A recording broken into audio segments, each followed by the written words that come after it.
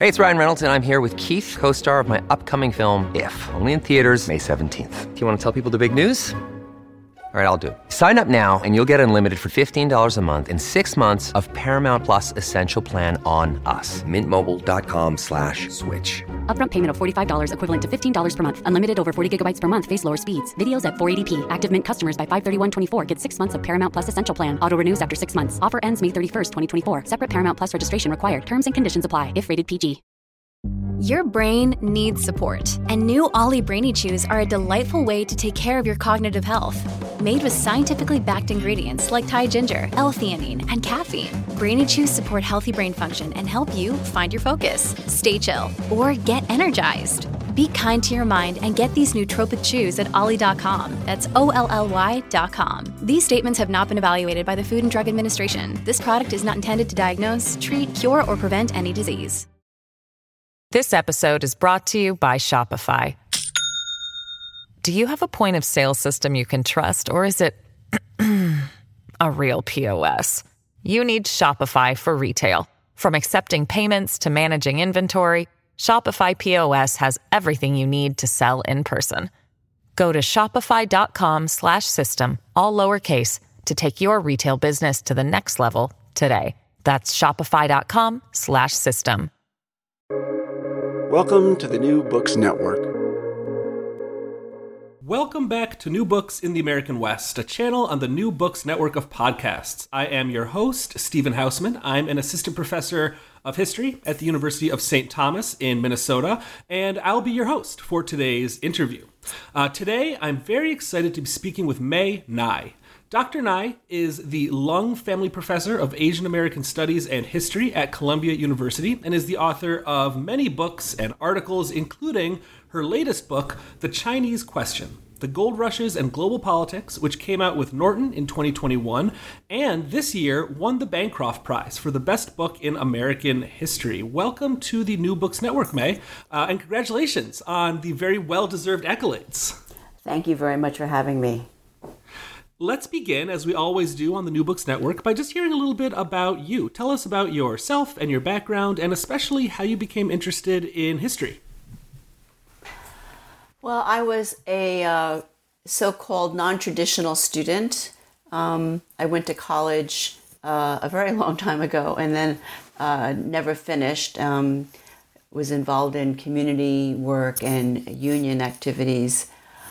So I went back to college to finish my degree when I was, I already had, raised a family and I was older, quote unquote. I won't say how old I was. So when I went to graduate school, I was much older than my peers. And I was, I had gone to graduate school actually because I was just, I think, book starved. I had been an activist for so many years and I wanted to think more about the world and what it meant to try to change things. And I didn't actually plan to become an academic. I thought I would go back to the nonprofit world or something, but I got hooked. I really love the research. I love teaching. And so I started on this other path. And what brought you to the topic of this book in particular? You kind of tell the story a little bit in the introduction to the book about how this book's genesis was in a conversation that you actually had with a student. Right. I was advising a student who was writing his senior thesis on labor politics in the American West in the late 19th century. And he was looking specifically at the Workingmen's Party. And he wrote that the Chinese in California, which was they were the object of the Workingmen Party's ire, he wrote that they were coolies, meaning that they were indentured workers. So when I talked to them, I said, well, that's not true. They weren't indentured. They weren't here under contract. They were voluntary immigrants. And they said, well, that's not what I read in the books. And he showed me all the literature which said that they were coolies. And I realized that there was a huge disconnect between labor history and Asian American history. Even in Asian American history, it wasn't always that clear exactly what was the status of Chinese workers. So I vowed I would slay the coolie myth. And I wanted to ask you a little bit about the process of writing this book, because as we'll get into in a little bit, this is a very wide-ranging book where you cover a lot of territory, both in terms of in terms of chronology, but especially in terms of geography. So could you just talk a little bit about what it was like doing the research, where you had to go, and sort of what that process was like? Yes, the book took a very long time to research and write. Sometimes I did feel like I bit off more than I could chew. It was not only that I had to go to these far-flung places to go to do the research. That part was actually fun, going to the archives in Australia and South Africa and throughout the United States, England. But what was more challenging was that I had to learn the background. I had to learn the history of these areas.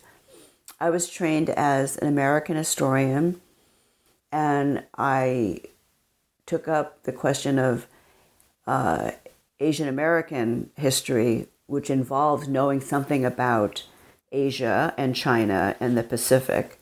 But I had not really known anything about Australia or Africa or even the British Empire, besides a very cursory knowledge. So I had to really study these fields, and it took a lot of work. I had help from colleagues who pointed me to readings. I don't know if you have academics in your audience or graduate students. I would say that it was like studying for my oral exams all over again, studying several new fields of history. And I still was very nervous. I was nervous that I had things wrong. I made mistakes. So the research part, going to all these archives, as I said, was quite an adventure, and it was interesting. It was fun. It was very helpful. For example, I noticed some patterns in the American West in the organization of Chinese mining. But the sources in California are actually quite scattered and scarce because the gold rush took place just right about the time and shortly after California was acquired by the United States, after the war with Mexico. So there was a very weak state government. There were very few records that were kept, that were centralized. And so you have to go dig around in a lot of small places to find a few things. But in Australia, the gold fields were under the management of the colonial government, and they kept tons of records. And they also did not completely segregate the Chinese from other gold diggers. I mean, they did treat them differently, and there was segregation on the ground. But in the record keeping, they were in the same claims registers, ratepayers books, property books. They're all there together. And so I could go to these registers and see what the patterns were. And in a way, it corroborated what I was seeing in California, although with many more examples. And so in a way, I learned about California by going to Australia. Well, let's take a step back here for a moment and just set the context for the book a bit here. Where are we talking about? Where were the major gold rushes of the 19th century? And in what ways were these not just local or regional, but in fact global events? Right. Humans have been digging gold for almost since, the beginning of time. Gold has always been treasured for its beauty, its purity, and because it's scarce, for its value. But it didn't really become the money commodity until the early modern era. And even then, most nations or societies use silver as their means of exchange because silver is more plentiful than gold. But so the gold rushes in the 19th century were phenomenal because they enabled the world economy to have lots more gold. I mean, there's more gold that was dug up in 50 years in the late 19th century than had been mined in the previous 3,000 years. So that's a huge increase. But it was also only possible because there was capital investment that could be deployed in deep mining, mass transportation mechanisms, mass labor supplies. These are also factors that were necessary for the amount of gold to be mined in the late 19th century. So our image of the gold rushes as being conducted by rugged individuals, who traveled to these frontier regions, that was true, but that was also very short-lived. And the era of individual prospecting and individual mining becomes rather quickly overtaken by highly capitalized, deeply technologically driven mining. And this might be kind of an obvious question, but what is drawing so many people to the gold fields? And I guess to make it a little bit more specific, in particular, what are some of the push and the pull factors that are bringing Chinese immigrants to places like California or South Dakota or Australia in the 19th century? Well, because gold is a money commodity, people see an opportunity to get rich really quick. And so they come from all over. In fact, it's not always a so-called push factor, but the pull factor, right? The prospect of getting rich and making fabulous riches. Now, of course, when people get to the gold fields, it's a total gamble. And so more people fail than succeed, but everybody thinks they're going to be the lucky one and hit the mother lode, so to speak. And the same thing was true in China. Chinese went to the gold fields first in California and later to Australia, just like the Europeans did. They went looking for riches. There was, in the beginning, I don't think the gold seekers from China came out of the emigration sending regions that were pushed out because of, poverty or civil conflict. But they do become part of they actually become the mainstay of people who go looking for gold. But the people who go looking for gold from China, just like other regions, they're not the poorest people. The poorest people rarely migrate because they can't afford to.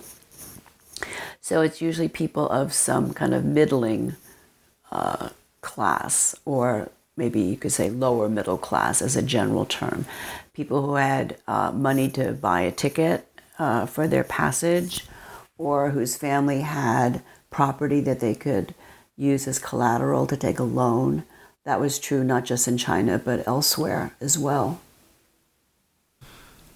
And in the book, you cover a few different gold rushes in a few different parts of the world, and I'm wondering how these rushes are similar and in what ways they are different, especially as it pertains to the experience of people in these gold rushes, and in particular, how it pertains to the experiences of Chinese workers and gold seekers and others who came to these places during these rushes. Right. That's a great question. In California, in Australia, these two gold rushes have remarkable similarities. They take place very quickly, one on the heels of the other. In California, the rush starts in 1848-49, and in Australia in 1852.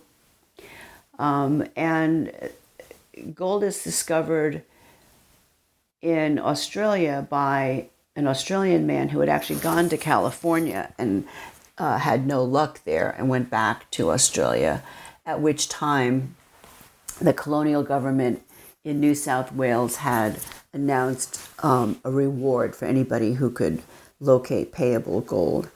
By payable gold, I mean gold that can be mined for a profit. And so the Australian rush was on, and people came from all over the world, from Europe, as well as the Americas, and also China. And on the gold fields, they had very similar working conditions. They had to pan for gold in the rivers, or in Australia, they called them gullies, which are like ravines. The soil was a little different in Australia, so they had different equipment, but they were very much the same. And the Chinese that went to both California and Australia had very similar origins in the same counties in southern China. They came from Guangdong province, from an area called the Siyi, or the Four Counties. Australia also drew people from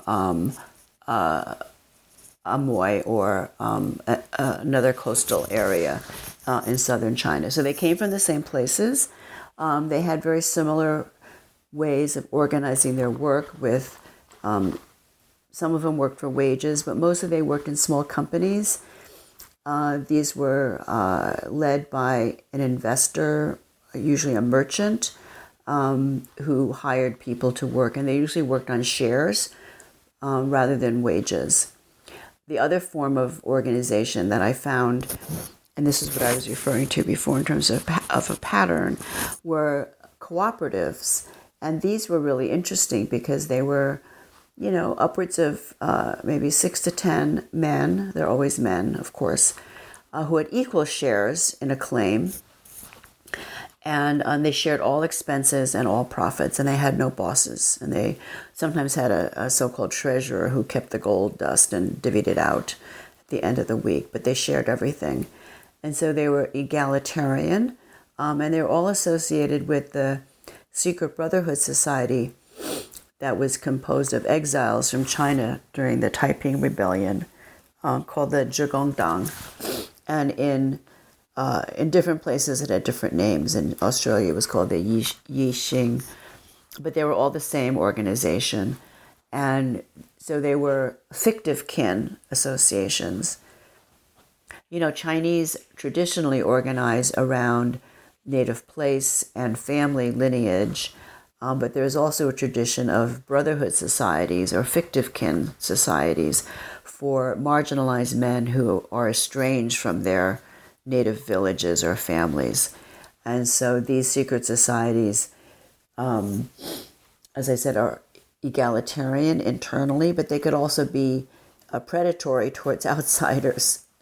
They could be viewed by outsiders as gangs, right? Because they often, involved in thievery and this kind of thing. And then in some places they become involved in the vice trades, right? Dealing in opium or gambling or prostitution.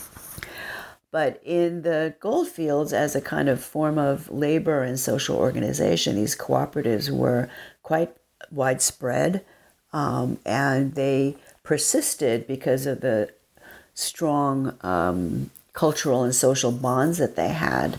So when wage labor takes over the mining scene in both California and Australia, right, when the big capital moves in, these guys are able to resist the turn to wage labor because they have their cooperatives. And, to be sure, they don't make a lot of money, but they are able to keep their independence. Now in South Africa, which is the other major area that I studied, right, my book goes from California to the colony of Victoria in Australia, and then it moves to South Africa. And there it's a different story. So in a way, it's both a comparison of something different, but it also is connected to the movement of anti-Chinese politics and diasporic politics as they move across the Anglo-American settler world. In South Africa, there was a gold rush in the 1880s when gold was discovered in the eastern part of Transvaal. At that time, it was still a Dutch republic or a Boer republic. And that runs out pretty quickly. And then gold is discovered on the Rand, the Witwatersrand. And that is a huge strike. But that very quickly becomes dominated by large companies because the gold is fairly deep in the ground. It actually extends very deeply into the ground. But you need a lot of capital investment to do that. So gold mining in South Africa on the Rand is, from the very beginning in the late 1880s and 90s, a highly capital intensive affair that employs a lot of people, a small upper layer of skilled miners who are white, who many of whom actually come from Australia, as well as Cornwall. And then you have a large labor force of native African workers who, work for extremely low wages. And so after the second South African War between the British and the Boer republics, where Britain ends up taking over all of South Africa, there is a shortage in the labor supply because of the war. And so they have a very hard time recruiting native Africans back into the mines for reasons that I won't go into now. But so they cast about and they end up recruiting Chinese to go to South Africa. And they are recruited on contracts. Unlike those in Australia and California, they actually are so-called coolies because they're indentured workers. They have very strict contracts. And so their experience is rather different. And one similarity across all of the rushes that you cover in the book is that as time goes on in these places, whites who are working and living in these places as well, they increasingly become concerned with what they're calling the Chinese question, which is, of course, the name of the book as well. So let's talk about that question a bit. What is exactly the Chinese question, and did it differ at all from place to place? The Chinese question was simply, are Chinese a racial threat to democratic societies? And therefore, should they be excluded from them? And this theory, it's also called the Cooleyism, begins in California. It is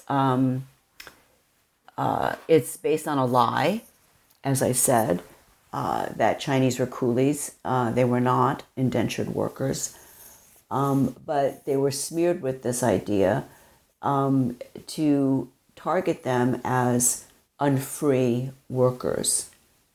And this is in the 1850s, so it's really important to put this in the context of the sectional conflict going on in the United States, right, between slavery in the South and free labor or anti-slavery in the North. And California enters the country as a state in 1850 as a free state, but there are actually a lot of really racist policies in California from the very beginning.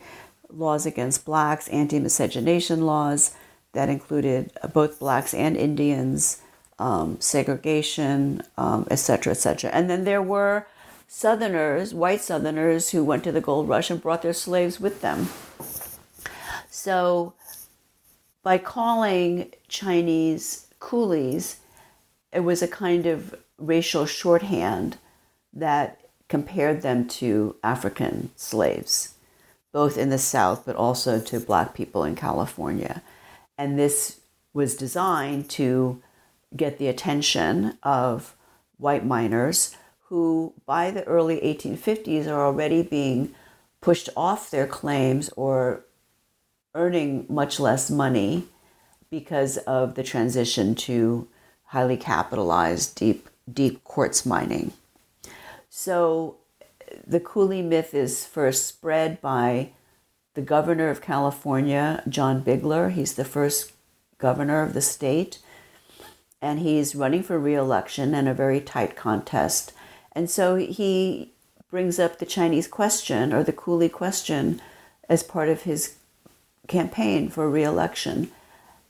And his strategy is classic. It's taken straight out of the nativist playbook, which is you identify a population that has a grievance, in this case, unemployed or underemployed white miners. You offer up a theory of racial difference to explain that grievance, meaning the Chinese are threatening your livelihood, and you weaponize it for partisan gain. And that's what he did, and it was successful. He was reelected. And so this idea had tremendous staying power, and it gets revived in the cities in California in the 1870s after the completion of the Transcontinental Railroad, which actually did not bring fabulous riches to the West. It brought inequality. It brought unemployment because it brought a lot of new migrants from the East to the West. It also brought cheap manufactured goods from the East to the West, which threatened the livelihood of skilled artisans and the craft guilds. And so the Chinese became again a convenient scapegoat, and the coolie myth was trotted out and used again, and leads eventually to national legislation in the 1880s. Now that idea that Chinese were coolies actually does not appear on the Australian goldfields. That was a thing that I really found interesting. When I was reading the literature in Australia, I was reading the newspaper accounts, I was reading reports made by the colonial government. There is conflict between Europeans and Chinese, but there wasn't a theory, and there certainly wasn't a coolie theory. It was much more inchoate. There were criticisms of Chinese because the whites said that they wasted water. They were suspicious of them because they were not Christians.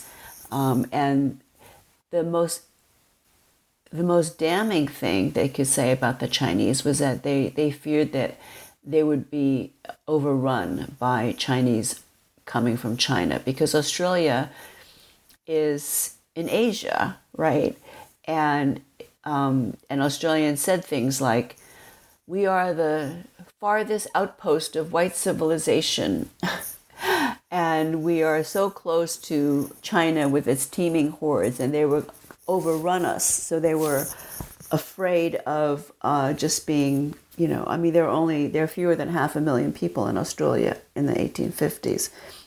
So they agitate for restrictions against Chinese, but there wasn't a theory and there wasn't a general policy. And that doesn't happen in Australia till the 1880s, I would say, when there's an urban workingmen's movement, which is part of a nationalist trend in Australia.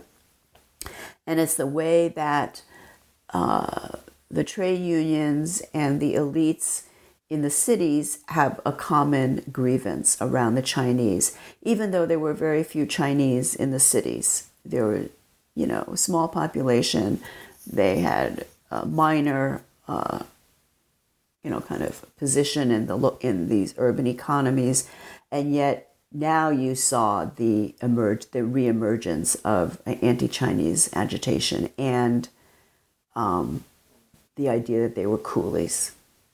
Let's jump back to South Africa for a moment, because I thought that was a really fascinating story and one that I didn't know really anything about before starting your book.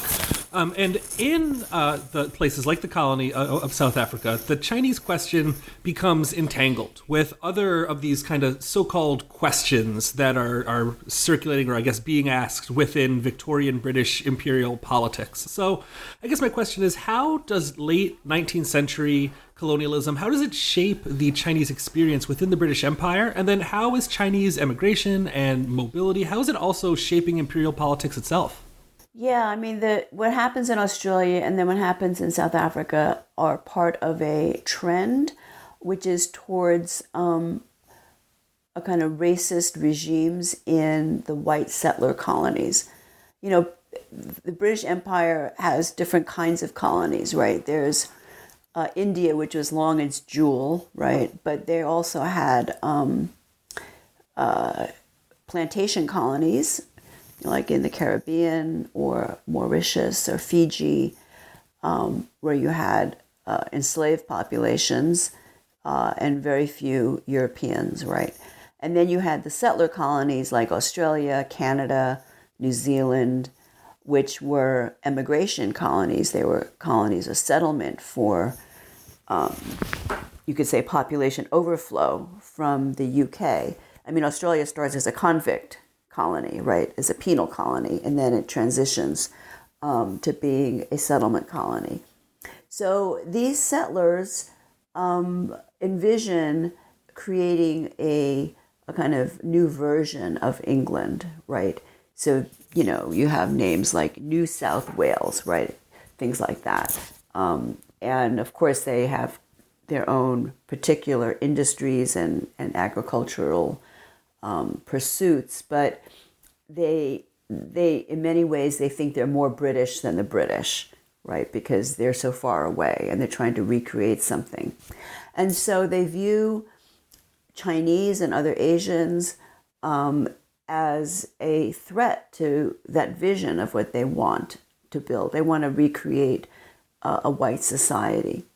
Now, in Australia, that became, as I said, a big point of Australian politics by the 1880s. But Great Britain, the Home Office, resisted Chinese exclusion as a set policy because, from the empire's point of view, they also had priorities to maintain their diplomatic and trade relations with China. So they weren't willing to go all the way with a full exclusion policy. Now, in South Africa, it's even more complicated because it's a white settler colony, but the whites are outnumbered by Africans, 5-1 or 6-1.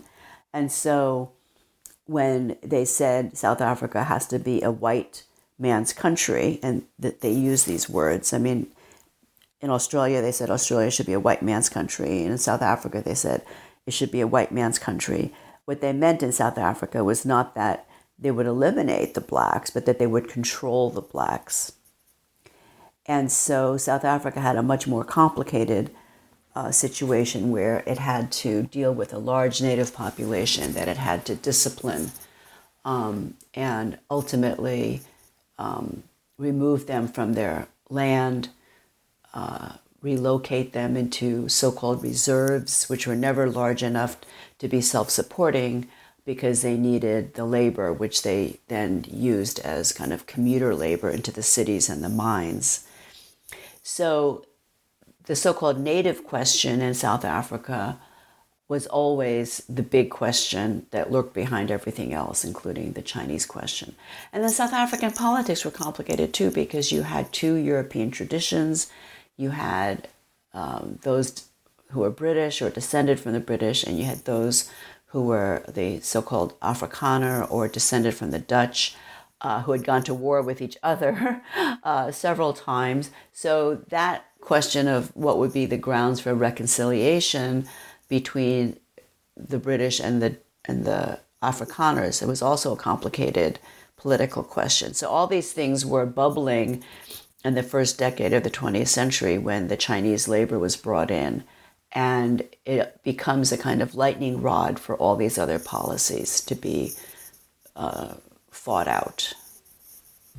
This episode is brought to you by Shopify.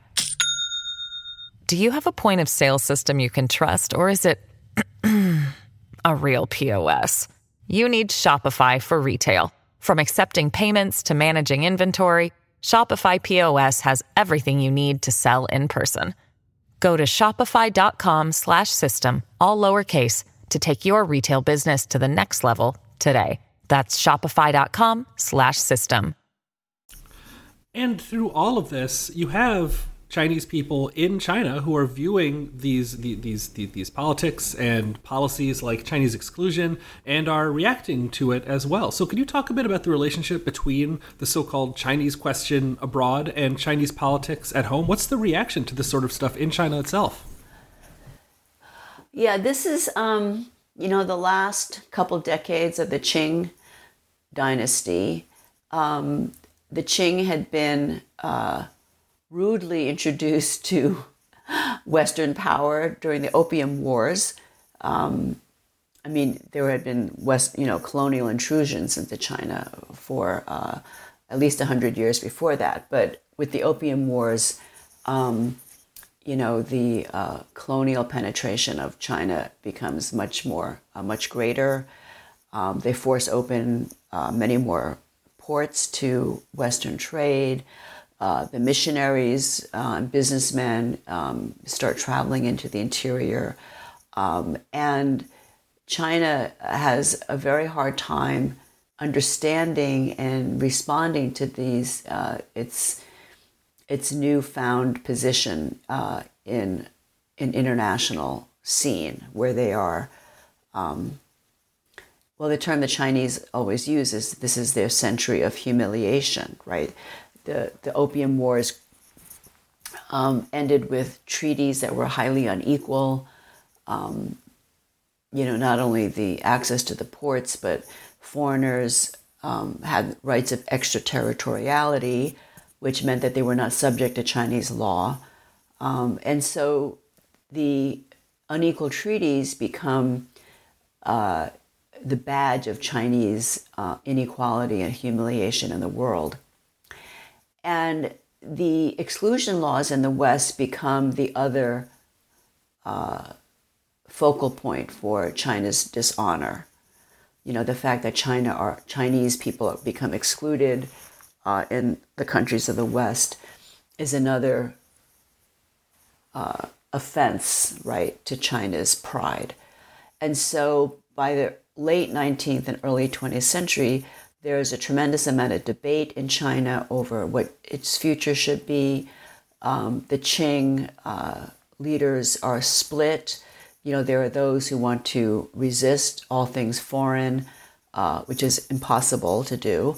There are those who want to have reforms that would lead to China's modernization in industry and manufacturing and science and in politics. And so in the context of these debates and turmoil going on in China, the exclusion laws in the West are held up as a kind of exhibit A in China's weakness, right? That China is such a weak country that it cannot resist these unjust and racist laws. So people in China, especially in the cities, they gravitate to this issue, right? And it leads, when in the United States, there's a renewal of the exclusion laws in 1902, and it leads to a lot of agitation, both among Chinese Americans, but also within China, that China should resist the exclusion laws. It should renegotiate the whole thing. And so there's mass petitions, there's appeals from the ambassadors, and of course the United States isn't interested in, negotiating the exclusion laws. And so it leads to a huge boycott that starts in Shanghai and spreads to other cities, a boycott of American-made goods. And it's a tremendous movement, and it really kind of encapsulates the rising nationalist politics in China, which is, interestingly, right, it's against the United States, but it's because of the American exclusion laws. So the politics in China are really connected to the politics of the Chinese living abroad and to China's standing in the world community. And then finally, in your conclusion, you bring the story up to the present day and make the case that this is an ongoing story. So can you tell us how the Chinese question is still a motivating force today in American politics, but really in global politics more generally here in the early 21st century? Right. So the exclusion laws themselves are on the books in the United States until World War II. They're not repealed in Australia until the 1970s, and even a little later in South Africa. So there's a legal structure in place that has reproduced, a kind of structure of inequality and racism throughout these countries for well into the 20th century. And the racism and stereotypes about Asians and Chinese is also reproduced across the 20th century through the conduct of mostly American wars in Asia and the Pacific, right? So where the enemy, whether it's in Japan or Korea or Vietnam, is painted in particularly dehumanizing ways.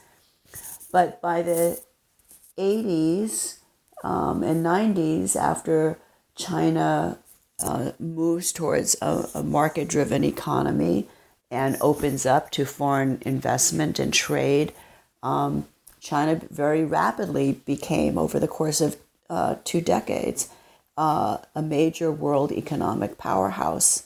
And this is a huge threat, a competitive threat to the West, and especially to the United States. I think the EU kind of worked out ways to trade with China, and it did not treat it as a direct competitor, but the United States did.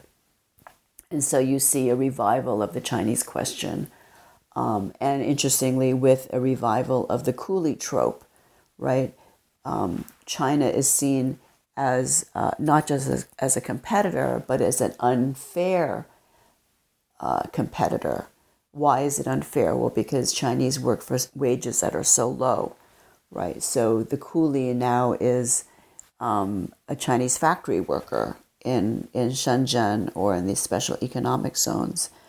And the coolie trope, even we can see it in the United States on American university campuses, right, where there are increasing numbers of students who are either international students from Asia or Asian American students. And they're kind of figured as coolies because they work too hard, right? They're abnormally studious. They don't have any fun. They're kind of ruled by tiger mothers, et cetera, et cetera. So they also pose an unfair advantage, an unfair competitive advantage to American students or white American students who are so-called normal kids, right? They're not going to study 80 hours a week the way the Chinese are imagined to be. And so this is very harmful. It's very insulting, really, to Asian American students who do work hard, and they should not be blamed for working hard. And they're not all math and computer geeks either, right? So these are stereotypes that we have today. And then, of course, with Trump, you had blaming China and Chinese people for the coronavirus, which has been incredibly consequential in terms of, harassment and outright violence and even murders of Chinese and Asians in the United States. And then as we begin to wrap up here, I always like to ask my guests to take a kind of a step back and sort of maybe take a top-down, sort of 30,000-foot view of their book and think about it from the perspective of someone who reads this book and then, puts the book down and maybe a year later or 5 years later thinks back to it. What would you hope the one big takeaway might be that reader would remember from this book a couple years down the line? Well, that's a really interesting question. When I started writing this book, as I said, I was at first motivated by trying to correct an error that I believed was very widespread in American history books. And then it led me beyond California, to other places. But when I started the book, which is almost now 15 years ago, I thought it was important to explain the origins of the coolie myth and of racism against Chinese Americans. And I really had no idea back then how important that question would be in today, with all the violence and racism aimed at Asian Americans. And I hope that people who read this book would realize that that's not a new phenomenon, that it has deep historical roots. And I also hope that they would understand that racism in the United States is a really complicated problem, and not all racisms are the same, right? So I often think about Stuart Hall, the late Anglo-Caribbean sociologist and theorist, who said racism is you can't understand racism as a general thing. There's no such thing as racism in general. There are racisms, plural, and they are always rooted in the context of time and place.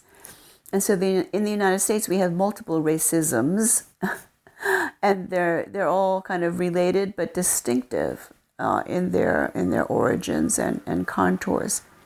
So I hope that 5 years from now, people will think about racisms in the United States as a complicated and diverse historical problem and contemporary problem, and hopefully my book will help them think about that. And then finally, I always like to get a preview of what my guests have been working on since finishing this book. And when it's a book like this, it's only been out for something like 16 months or so. It feels a little silly to ask, but historians always have a couple projects in mind if I know my colleagues. So I'm curious what you've been working on since then, or what kind of questions you're interested in answering in the future. Right now, I'm working on 2 projects. I am co-editing a book of photography by the late Corky Lee, premier Asian American photographer, who we lost to COVID in 2021. And so I'm part of a team that's putting out a big retrospective of his photography taken over the last 50 years. So it's a photography book, but it has a fair amount of text in it. So I'm doing some writing and I'm editing the text. And then I'm hoping I can get back to a project that I've been working on for a while. It's called A Nation of Immigrants, A Short History of an Idea. And it's based on the Stone lectures that I gave at Princeton several years ago. And it's an intellectual and political history of the liberal narrative of inclusion in the United States, which is organized around the trope of nation of immigrants, as well as the American dream, and America as a land of refuge. And so I look at these ideas and try to think about how they entered our political vocabulary. They weren't around, forever. They're mostly post-World War II constructions and inventions. And so it's a look at that political history and what were the conditions that gave rise to these ideas. What kind of work did they do? And then I want to think about what kind of narrative we should be advocating for today. Does that narrative still work? Obviously, we're in a period today of intense political polarization where you have part of the population that is supportive of immigration, or immigrants themselves or descended from immigrants. And then you have another part of the population who are also descended from immigrants, but they don't think about themselves that way. A white supremacist faction that is very anti-immigration and nativist in its orientation. So those are the 2 things that I'm working on right now. Those sound like great projects. And when they come out, we'll have to have you back on the show. Okay, I'd be happy to. Thank you very much for having me.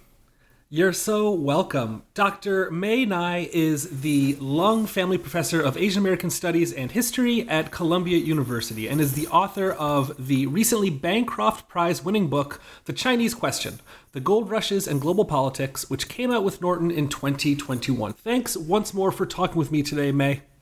Thank you, Steve. Have a good day. You as well.